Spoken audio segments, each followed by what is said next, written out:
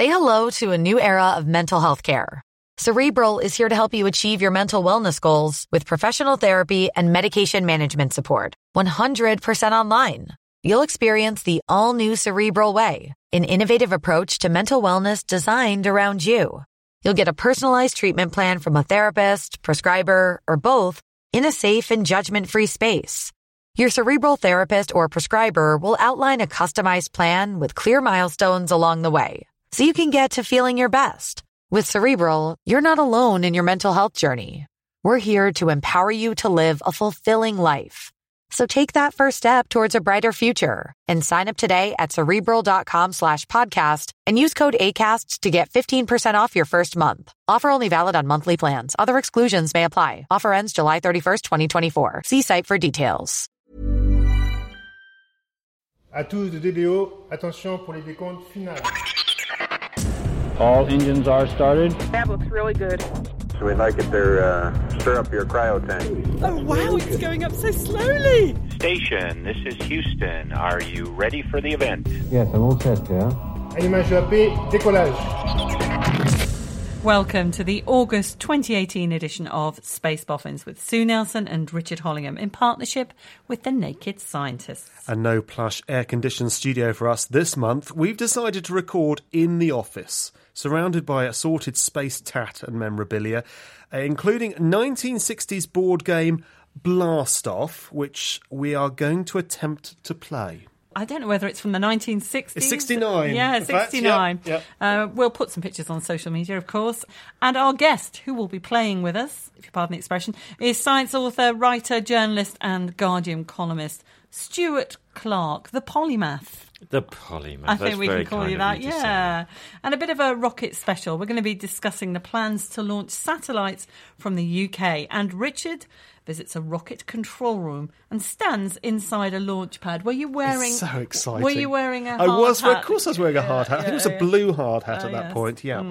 So, fetching. Waddington's Blast Off, the game of modern space exploration and technology for 1 to 4 players. Stuart, do you like to have the first roll of the dice on this game? I should say the object is to reach Pluto.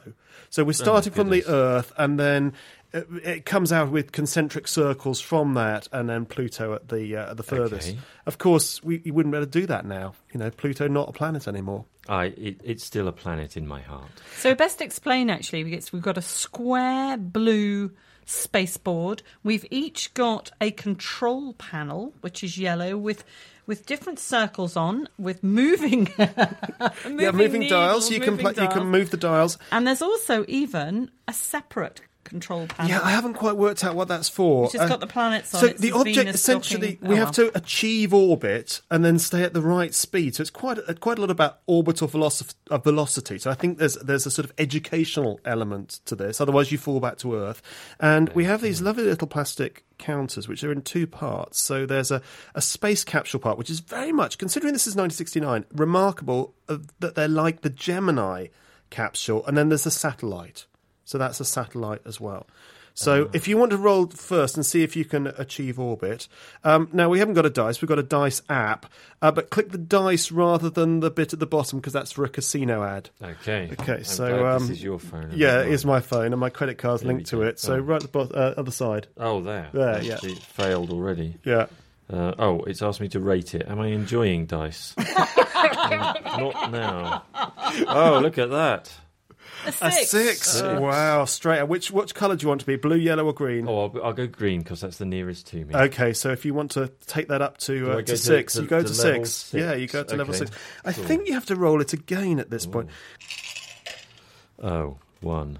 Well, let's go to the real stuff now, because quite recently I was at the Farnborough Air Show, and that's always quite a fun place to visit, not just if you like planes actually, but also if you like space, because it's got a dedicated space day. There's always an area where you can spot members of the European Space Agency. In fact, Jan Werner and various people were spotted there, and you can go from stand to stand where companies are sort of showcasing what UK space has got to offer, as well as European companies as well. But this time and this year, it turned out UK space has got to offer quite a lot. Yeah, the UK Space Agency announced it was providing funding for a proposed spaceport in Sutherland, northern Scotland, and it's also supporting development for plans to launch rockets from aircraft in Cornwall, Glasgow and Snowdonia.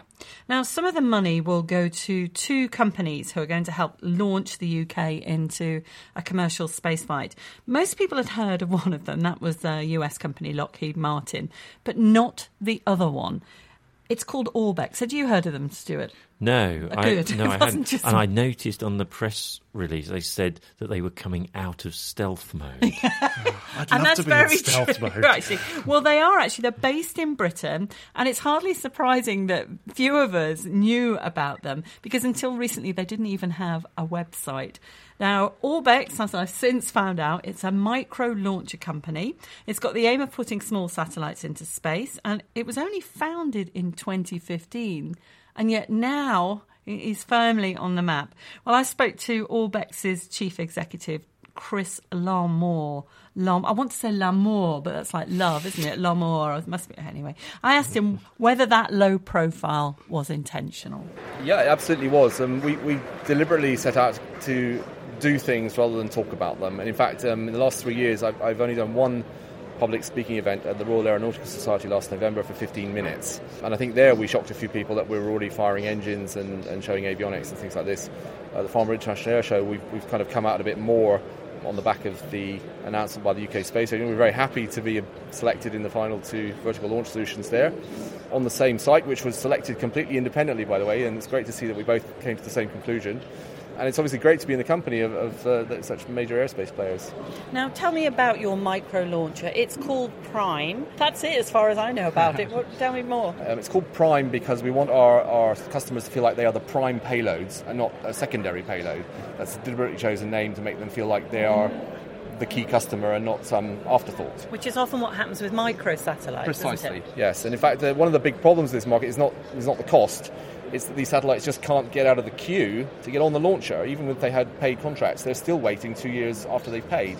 So our focus is on getting them to orbit. It's not so much on low cost. It's about on-time, responsive, reliable delivery. The launcher itself is quite novel. It looks like a rocket. It's on the outside, but inside we've chosen a novel fuel, which is propane, biopropane actually.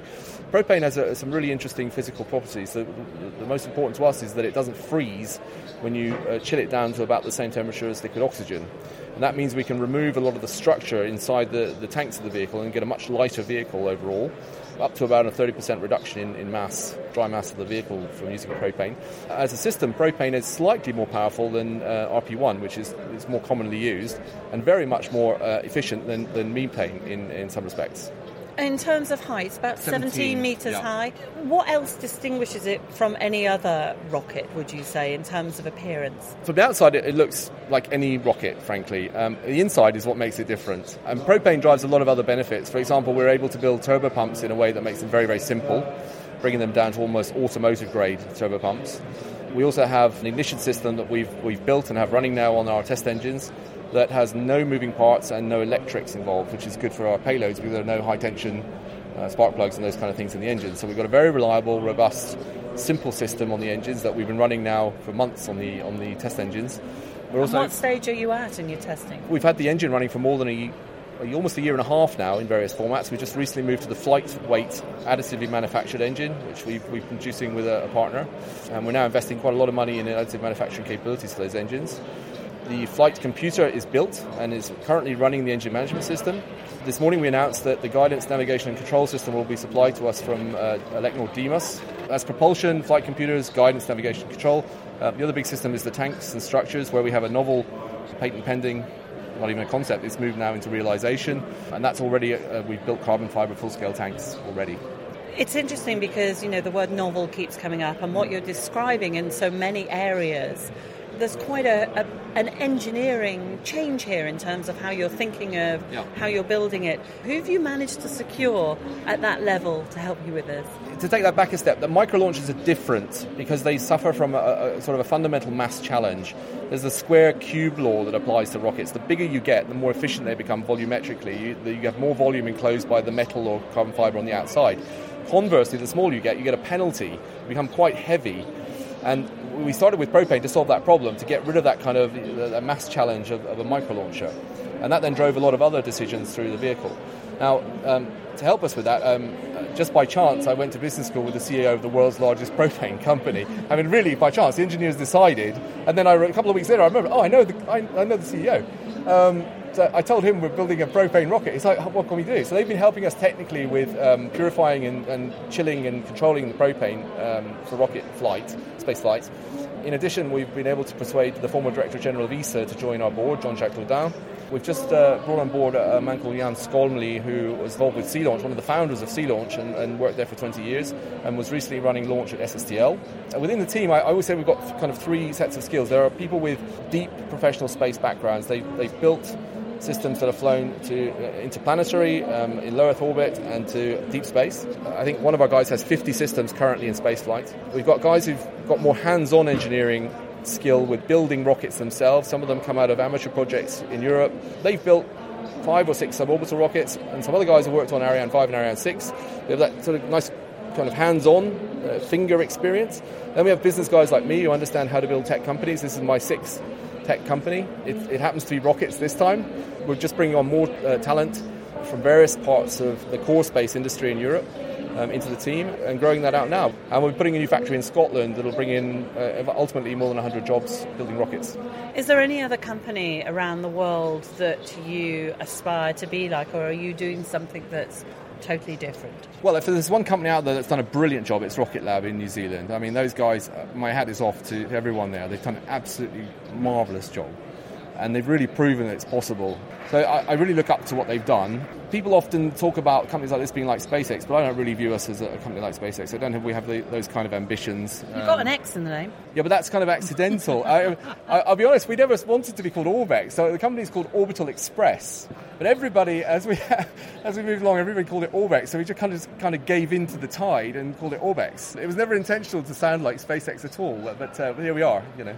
Hopefully, will we be able to go and see the launch? Will you allow, Well, as we mature, I think the factory will be the most interesting thing to start with the next couple of years. And as we get more interesting stuff there, we'll invite you to come along, Space Boffins and various other media to come along and see what's going on. And as we get to launch, and hopefully it goes well, and it's not, the pictures aren't too dramatic, which always makes a better story, but it's not quite such a good day for me, I imagine. No. I think we'd be wishing you well, don't worry. Thank you very much. Well, I hope it goes well as well.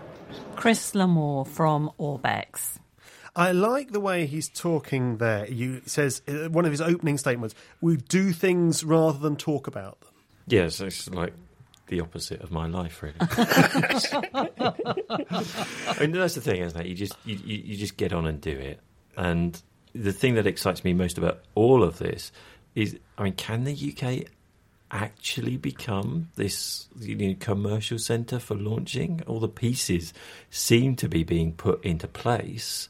I mean, can it really happen? I'm in no doubt now after that day at the air show and speaking to various people there. And I also spoke to some people from the Glasgow Prestwick airport who also want to take part. My answer would be definitely yes. They're all go. And they're at stages that you wouldn't have believed they were, like Orbex. They're way ahead. It's just way so ahead. Fantastically exciting. What I think's interesting, and Stuart, I think this is maybe what gives them the edge, the edge over previous attempts. I mean, the UK has built a launcher before and launched into orbit before, back in 1971 with the Prospero satellite. This is commercially driven. So the UK Space Agency, it's given some money. It's not a great deal of money. I think this is the outcome of a real change that's been taking place over the last 10 or more years, and that is this realisation that space is invisibly woven now into our everyday lives, and that the aerospace industry can continue to grow even through recessions, even through bad economic times. It's to coin that phrase, it is the future. There's always been this criticism, or perhaps it's been a plus, that the UK space sector has succeeded despite government rather than because of government. It's not like, you look at France or Germany or the US, of course, where a huge amount of state money, of taxpayers' money, has gone into space. You see, I remember it must have been, 15 years ago or something like that, where the academics, the astronomers, and the people who were interested in using space, we're being told all the time, you must couch the language of why we're doing this in economic terms. It must be seen to have positive economic impact to the country. And even if that's just a byproduct, but that's how you get government to take this seriously. And I really think that the people that want to launch and want to do science in space have embraced the commercial side of everything, and that's why we're where we are today. I mean, is there evidence, if we're talking commercially, that you can make money from this? It feels still a little bit like it's a matter of faith, but there are definitely people who have commercial visions. I was at a company just over in St Albans. They are planning to put up microsatellites that will capture images of Earth that we can plug into at any time, and eventually have 3D goggles, and so be able to just look at the world from anywhere in orbit and zoom in almost anywhere. And here they see clear economic sort of potential for selling these images, and in a wide range of applications, from entertainment to more serious sort of environmental things. It's the new area, I suppose, for entrepreneurs, and the new place for people to imagine ways to make a profit from space. And we've always been an unashamedly British-based, European-based space podcast. There are plenty of US podcasts out there. Listen back to the early days. We've now been going 7 years. Sometimes I feel we may be trying too hard to push the UK in space thing. But I don't know how you feel as someone who, you write about this for The Guardian and for other publications, that actually this is all for real now. You could actually put the UK up there.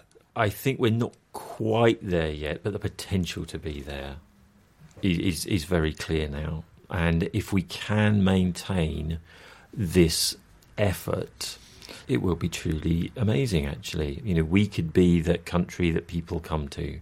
We will see what happens. Should we carry on with one more go on this game? Okay, if only so. No, I've worked it out now. So the first roll of the dice, you achieved orbit, and you turn your dial to the orbit number. So on your little control panel, your cardboard control panel, you turn it up to, so you reach 6.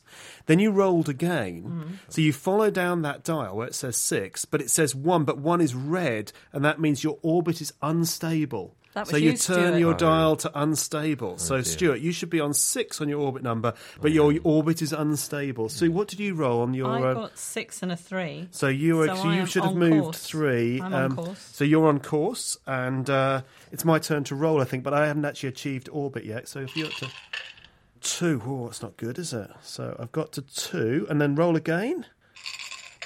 Oh, somehow I've hit the wrong guy. So have you joined a casino? It says 80s top models. Do you remember these sexy supermodels?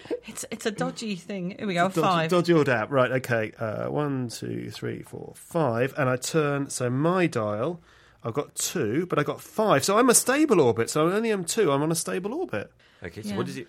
I don't know. I don't know. This is the sort of game you just need a load of alcohol to play, actually. There is probably a reason why we're not all playing Waddington's Blast Off. Yes, that's right. It's a bit like Monopoly post-Christmas. You get to a point where you just don't care as long as you have another sherry. It's that thing. Anyway, we were going back to the UK. Although the UK Space Agency funding went to a seed money effect to the Scottish launch site, there was another announcement at the air show. Spaceport Cornwall revealed that it had signed an agreement with Virgin Orbit. Now, Virgin Orbit will use an adapted 747 to carry a rocket about 35,000 feet, where it will then release the payload to blast into space. And the maiden flight's due to take place later this year, with the first flight from Cornwall being 2021. Now, another satellite launch company, this time based in Edinburgh, called Skyrora, is also working with Spaceport Cornwall, with engine testing planned by the end of the year. So I caught up with Daniel Smith from Skyrora. So we've just announced that we're going to start our engine testing programme by testing our third stage engine in Cornwall Airport, Newquay. So we'll be starting that, we expect, by September, October time this year. And that just allows us to keep momentum going. We are looking at testing our other engines up north in Scotland, but to enable us to move fast, because it is a space race, we have to test as soon as possible. So we're starting the third stage engine test in Cornwall this year. The orbital launch vehicle is what we're working towards. We will do a suborbital launch next year to test our technology. But in terms of the satellite launcher itself, it's around 23 metres in length, 2 metres in diameter. But the key point is that it uses hydrogen peroxide as its oxidizer, so it's hydrogen peroxide and kerosene. So in terms of hydrogen peroxide, the interesting thing there is it was used in Black Arrow back in the 1960s. And so we're basically following on. We've learned a lot and been inspired by that heritage. But it's like coming full circle. Exactly, yeah, that's it. And the good thing again about hydrogen peroxide is that in the UK, it's a perfect oxidizer. And the reason I'll say that is because you're able to store it. It's completely storable, unlike liquid oxygen, so it can sit on the launch pad for hours, days even, waiting to launch. So as I'm sure you know, the weather isn't always amazing in Scotland. So it means if we have one of those bad periods of weather, then we can just keep the launcher sitting there. We don't have to detank. We don't have to remove the fuel. We can just keep it sitting, so it's completely responsive and versatile, yeah. Now, Skyrora will be a vertical launcher. Cornwall is looking towards horizontal launch, so it's purely the engine testing that you will do down in Cornwall. The facilities are all there. Yeah. So basically, it was used. The area we're going to use was used by the Bloodhound Supersonic Car Programme. So we're good friends with those guys, and they suggested that we look at it as a way to enable us to move quickly and get our engine tested, after it was manufactured. So yeah, that's it. It's not talking about launching or anything from Cornwall. That wouldn't make sense. It's very much just engine testing. But we're a UK company, so we're delighted to work with a different part of the UK than Scotland. Although we're based in Scotland, we want to work with suppliers and partners all over the UK and beyond. For me, this is quite an eye-opener because I'd heard of Clyde Space, who are based in Glasgow, but Skyrora had not crossed my radar, and now here you are looking to do a suborbital launch next year. Sure. Where have you been? Where did you come from? We're moving fast, first of all. So we are a young company. We've not been around for long. But we didn't want to go out and sort of shout about things that weren't there yet. We are aware that there's a lot of launch vehicle developers that come out and just disappear. So we felt it'd be best to hold off, do something real first, and then we can start telling people, making sure that people notice us at that point. It's not about PR, it's not about going around with drawings. We've got real hardware, we've got hydrogen peroxide being distilled in the UK, we've got an office full of people, so we've got real things now, and now we're ready to tell people about what we're doing. And your suborbital launch will be from Benbecula in Uist, which is in the Highlands of Scotland, chosen, I assume, because of its remoteness? Yeah, so we're still finalising the exact location, but that is a really good option for us. Yeah, Benbecula, we're close with the range there, the Kinetic range, so we're in talks with them about doing the suborbital launch from there. And in terms of the orbital launch, we're just open really when it comes to whichever spaceport is ready and whichever is good for us at the time. We've still got some time, which is why, again, we're doing suborbital launches first, because it lets us test the technology, lets us take a step-by-step approach, because we do have time while the spaceport is being developed. But once it's ready, we look forward to launching from whichever one is suitable for us to go from. You must see this as a really exciting period in that the UK is suddenly got a kick up its bum, I was going to say. I might as well say it, in terms of encouraging commercial space flight. Yeah, I think so. It's really exciting. I think it's like what it must have been like in the 60s when all the space stuff was happening with the moon and everything. We're in a new commercial space race now, and you mentioned Clyde Space, and there's some other great satellite companies in Glasgow and in the UK, generally. So now that we've got the spaceport, we've got the launcher, we're really in a great position going forward. And what about you? What's your background? Are you an aeronautical engineer or somebody from the business side? I'm from the business side, so very much IT background. A number of us from the management team are from IT, and we've just been building this technical team in the UK because there's so much great experience in the UK, good engineers and a lot of people that we could tap into and bring on board. So we're growing the team very fast, and we are looking for more people. So there is a careers@skyrora.com email address that anyone who's listening who would be interested in finding out more, please get in touch, because we are recruiting aggressively now. As I say, it's a space race and we've got to move fast. Daniel Smith from Skyrora. There you go. I love the way you kept saying, it's a space race, we've got to move fast. And it is, isn't it? It's a new commercial space race, and the UK's doing it.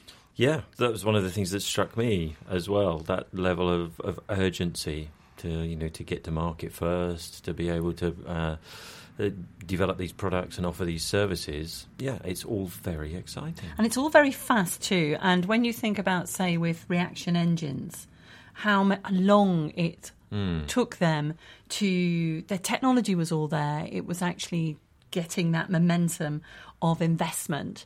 And now you've got these small companies everywhere getting serious amounts of investment. What I think's intriguing about this particular company is essentially taking those old designs from Black Arrow, Black Knight, these UK designs from the 1960s, and modernising them.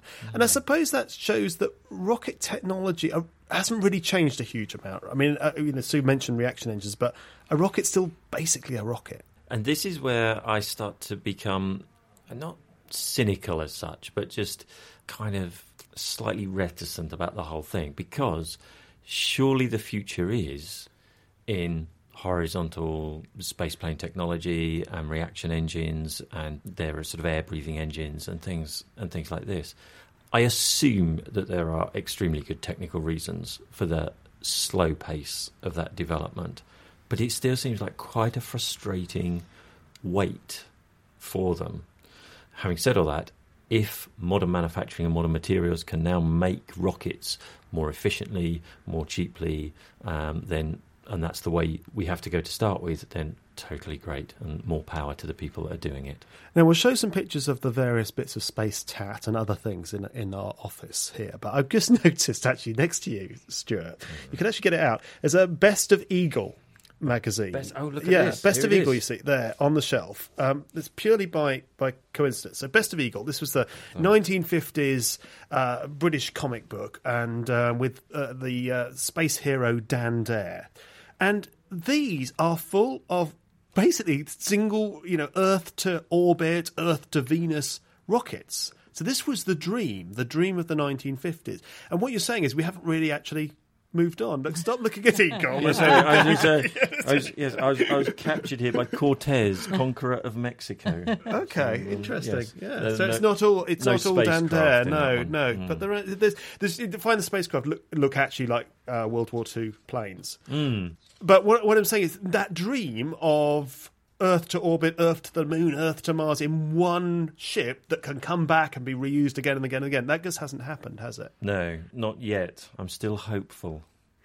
Okay, now put that away. I'll put that away now. Right, so we've got the board game. We shouldn't have done it in the office, so that's the problem. That is the problem. Okay, so we'll have some pictures from Farnborough on our various social media channels. See, that makes us sound like we're on top of it. And still to come on Space Boffins, I visit a rocket launch pad in the jungle and a rocket control room. You might not associate grassy banks with the coast. It is a bit like stepping abroad for a second. I'm here on the Ningaloo Reef. Take people swimming with whale sharks. Just another day at the office. Yeah, just another day at the office, mate. I have you loud and clear. Hello. Welcome. The Naked Scientist podcast takes you to the science topics you need to hear about. Physics, medicine, nature. Keep up to date with what's going on in the field. First this week, the announcement from LIGO. And find out the answers to every question you never thought to ask. What kills more people, sharks or selfies? To subscribe, search Naked Scientist Podcast or head over to our website. You're listening to Space Boffins. Our guest is Stuart Clark, and I think we've sort of given up on the board game. Oh no! Because I think you could be crashing back to Earth in a second. Yeah, I'm quite keen not to be in an unstable orbit. Yeah, well, exactly. No, you need to just roll again. This is only stage one of the game. You've broken my phone now. It's not even working. Okay, let's just do the roll the dice. You got a 5. You're okay. I think you're out of the unstable orbit. Okay. If you look at your dial, so you move it 5. Which one were you? I was green. Yeah. So I think you're in the command area now. So I think you can blast off to the other area. I mean, this is the most ludicrously complicated game. I mean, it's beautifully designed. It looks lovely, but this is why this board game. Have you noticed? It's virtually unused. In mint condition. Right. It's about 60 years old, well, and 50 years old. 50 years old. Mint condition, well, and now we know why. I think this says a lot. This is the sound. This is the sound of the instruction book. It's that many pages. That's why we're struggling to play this game. Oh, okay. What are these little cards? I have no idea. I haven't figured that out Those yet. are beautiful cards. Extra rocket thrust. Yeah, Move okay, your well- ship 6 extra places. Yeah, they're beautiful. And weirdly, they've got these beautiful designs of the Apollo spacecraft on They them. are gorgeous, aren't Yeah, they? they have. So we'll take some notes. But honestly, visually, this game is beautiful. But to play... Anyway, c'est maintenant, c'est. I'll do that again. Et maintenant, c'est. What language is that, Rick? That's French. Right, okay. I was just checking. Et maintenant, c'est. Is it et maintenant?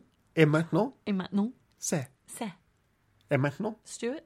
Well, I think what you're You don't missing. speak German. Yeah. I think what you're missing, Richard, is the shrug. Et maintenant, see, c'est. Instantly better. And also the hand, the gestures is like et maintenant. Et maintenant, c'est. Anyway, here's a countdown. 3, 2, et top. Mise à feu confirmée. Allumage du moteur. That's the test of the new Vega C rocket, which took place successfully in June at the European Spaceport in French Guiana. Now, Vega is different to the other rockets we've been hearing about. It's one of the few launchers in the world which is based on a solid rocket. And essentially that means Vega is a giant firework. You light it and it goes and it doesn't stop until it runs out of fuel. Now, Vega C will have the largest first stage solid rocket made in a single piece ever built. The next Vega launch, which is on the current Vega model, is due later this month and will put the Aeolus wind measuring satellite into orbit. A few days before the first stage of the rocket arrived at the launch pad, I visited the mobile launch gantry, where the rocket's assembled and launched, and spoke to the engineer in charge, Marco Calcabrini. This is described as a small launcher, but we look up at this towering gantry. I mean, how many? Let's have a go. 1, 2, 3, 4, 5. I mean, I can't. But 10 stories high, something like that. Yes, currently 12. 12. Yeah, Okay. so they are currently 12. We added the last one for Vega C launcher, but there is also a very upper part where there is not the stage.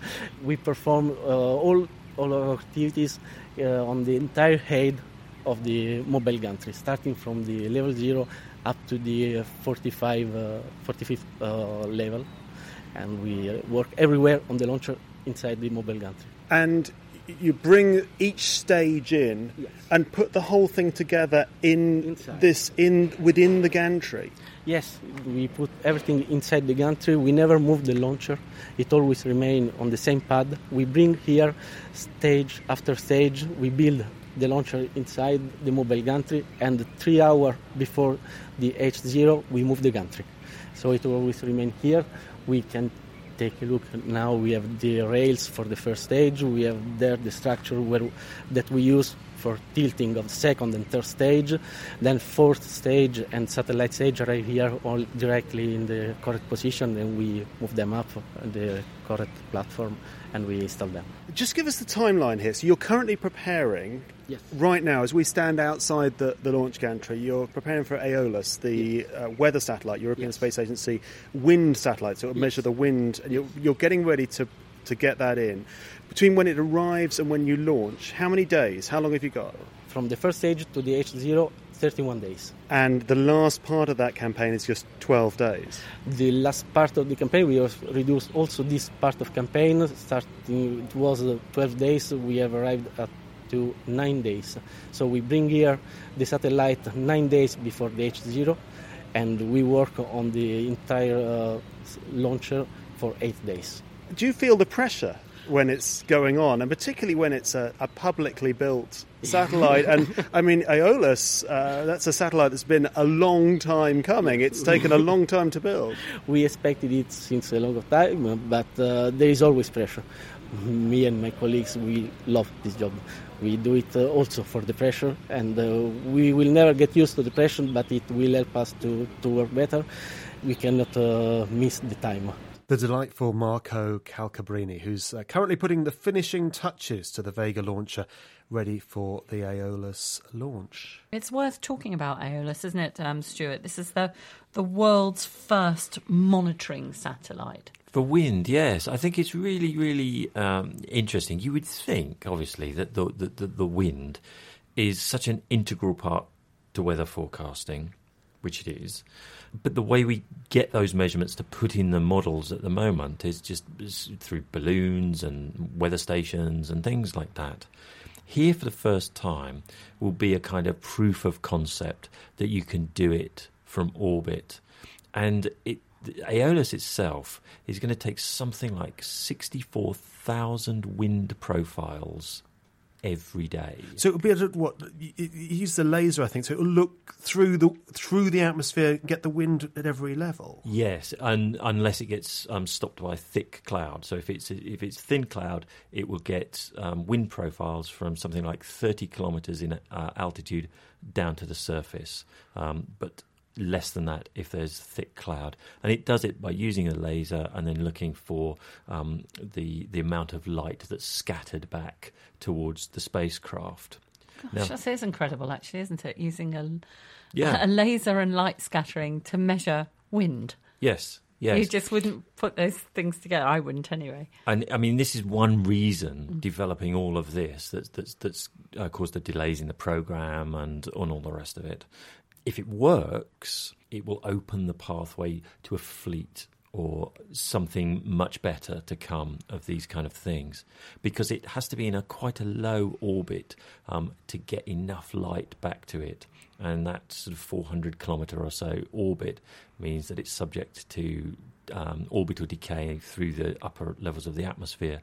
So its lifespan is only something like 3.25 years or something like that. But it's almost the missing link, isn't it, in weather forecasting? I was at, I think we were talking about this on the podcast, I was at the EUMETSAT in Darmstadt, the headquarters for the European meteorological, where the people who run the meteorological satellites for Europe, and they have the best control room, fantastic control room, and you're seeing these live pictures come in from the satellites in geostationary orbit, which are spinning. So it's almost like an old-fashioned TV where you're getting the lines coming in one by one. It's building up this picture. Or fax. Anyone remembers fax? That ages me, doesn't it? So you get that built up, and they've got this constant, by the second weather monitoring. But it's extraordinary what we don't know about the wind on that basis as well. Yeah, exactly. And of course, all our weather systems are moved around by the wind. We're sitting here in the studio today and it's raining. Well, just a few days ago, it was supposed to be bright and brilliant sunshine, and this rain wasn't coming until the weekend. So, something hasn't worked quite right in the models there. It just knew we were about to go on holiday. I think you'll find that's normally how it works. Oh, that's the missing link in weather forecasting. Have we given up on the game, by the way? Yeah. Okay. Stuart looked a little bit disappointed, I have to say. I was aiming for Mars. It's honestly the instructions. I think we need to have a seminar to go through the instructions and then maybe have a go. The best bit, sorry, is that. I'm a little bit worried you've been signing up for things on my in-app purchases on that. Anyway, there is a secret. Stop it. There is a secret at the heart of the Kourou space. Stop.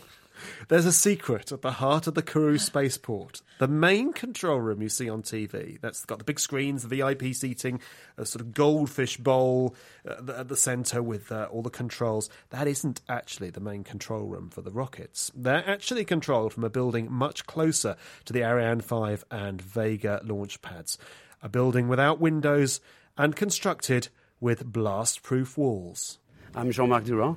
I've been working in foreign space for 25 years, and I've been living in French Guiana for 23 years, almost all my working life, I would say. So just describe the area we're in, because we're in a bunker here. Although from the outside it looks like an office block, actually it's a secure bunker. Yes, while you are inside, you don't see that. But this is a very building which is designed in order to protect the people working inside. That's what we say bunker, but this is perhaps not the best word.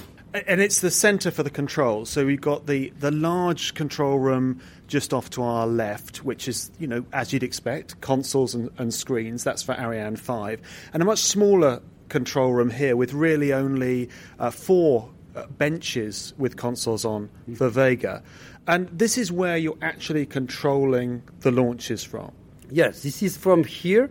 That's for the day of the launch. And during the campaign, every time you want to control the launch vehicle itself and the facilities around there, with ground facilities, This is from here that we control, we check the temperature, pressure, and everything.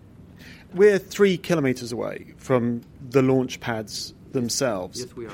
Even so, if something went wrong, this is in the danger zone. I won't say dangerous. I would say that the safety studies showed that we need to clear this area in case of incident on the launch pad. We have to keep all the people in safe conditions. And what about the control itself? No one presses a button and says, go. But what is the procedure? I mean, you must turn a key or say, right, launcher, you're on your own. This is a question we usually have from children, you know. It's a fair question. Yes, you see in cartoon or somewhere, press the button and then lift off. So I tell this is not the case. The computer knows the time of the lift off. What you only can do, you can stop, or I would say to hold during a time in order to reset and to restart the system. So you can stop for a while, but you don't press the button for the lift off. You said how long you've worked here. Does it ever lose its excitement, its thrill? I can tell you frankly that it's never been a routine.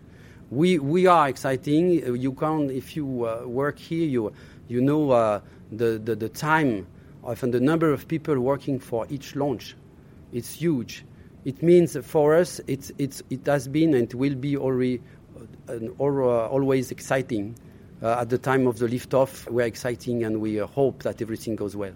Another set of incisive questions from Richard Hollingham there. I love the way he smacked you down. Yes, that's right. Jean-Marc Durand from Arianespace in the European Spaceport Control Room. I posted pictures of the big red button. There's several big red buttons, actually, and they only stop the launch, and I put them on Twitter, and I'll try and find some more and put them up there as well. It's funny, big red buttons did really well on Twitter. Tim Peake retweeted my big red buttons pictures, so it does very well. I love it. The game. Reviews? In terms of playability, it's a 1 out of 10 for me. In terms of pure beauty, in terms of the actual board itself, the planets, the cards, the little counters and our control panels, it's a 10. Yes. The app. Yeah, I'm taking that away, thank you. Stuart? That's a 9 out of 10 for me. For the I app. feel defeated by it. Yeah. I think we do need to sort of seriously sit down, read the rules and work it out. It might be okay. I tell you what I also think. I think getting a real rocket into orbit is probably simpler.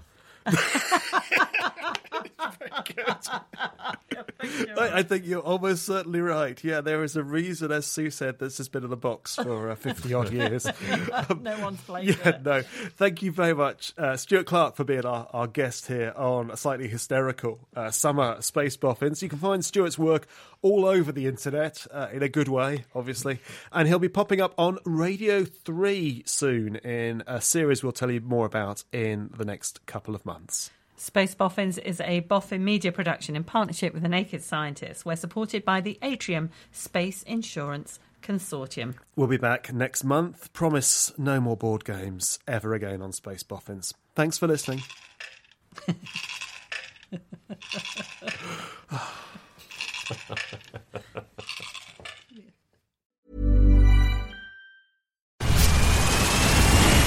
Where's that dust coming from? Still finding debris after vacuuming? Eufy X10 Pro Omni Robot Vacuum has 8,000 PA of powerful suction to remove debris deep in carpets. And it's totally hands-free. Want to know more? Go to eufy.com. That's EUFY.com and discover X10 Pro Omni, the best-in-class all-in-one robot vacuum for only $799.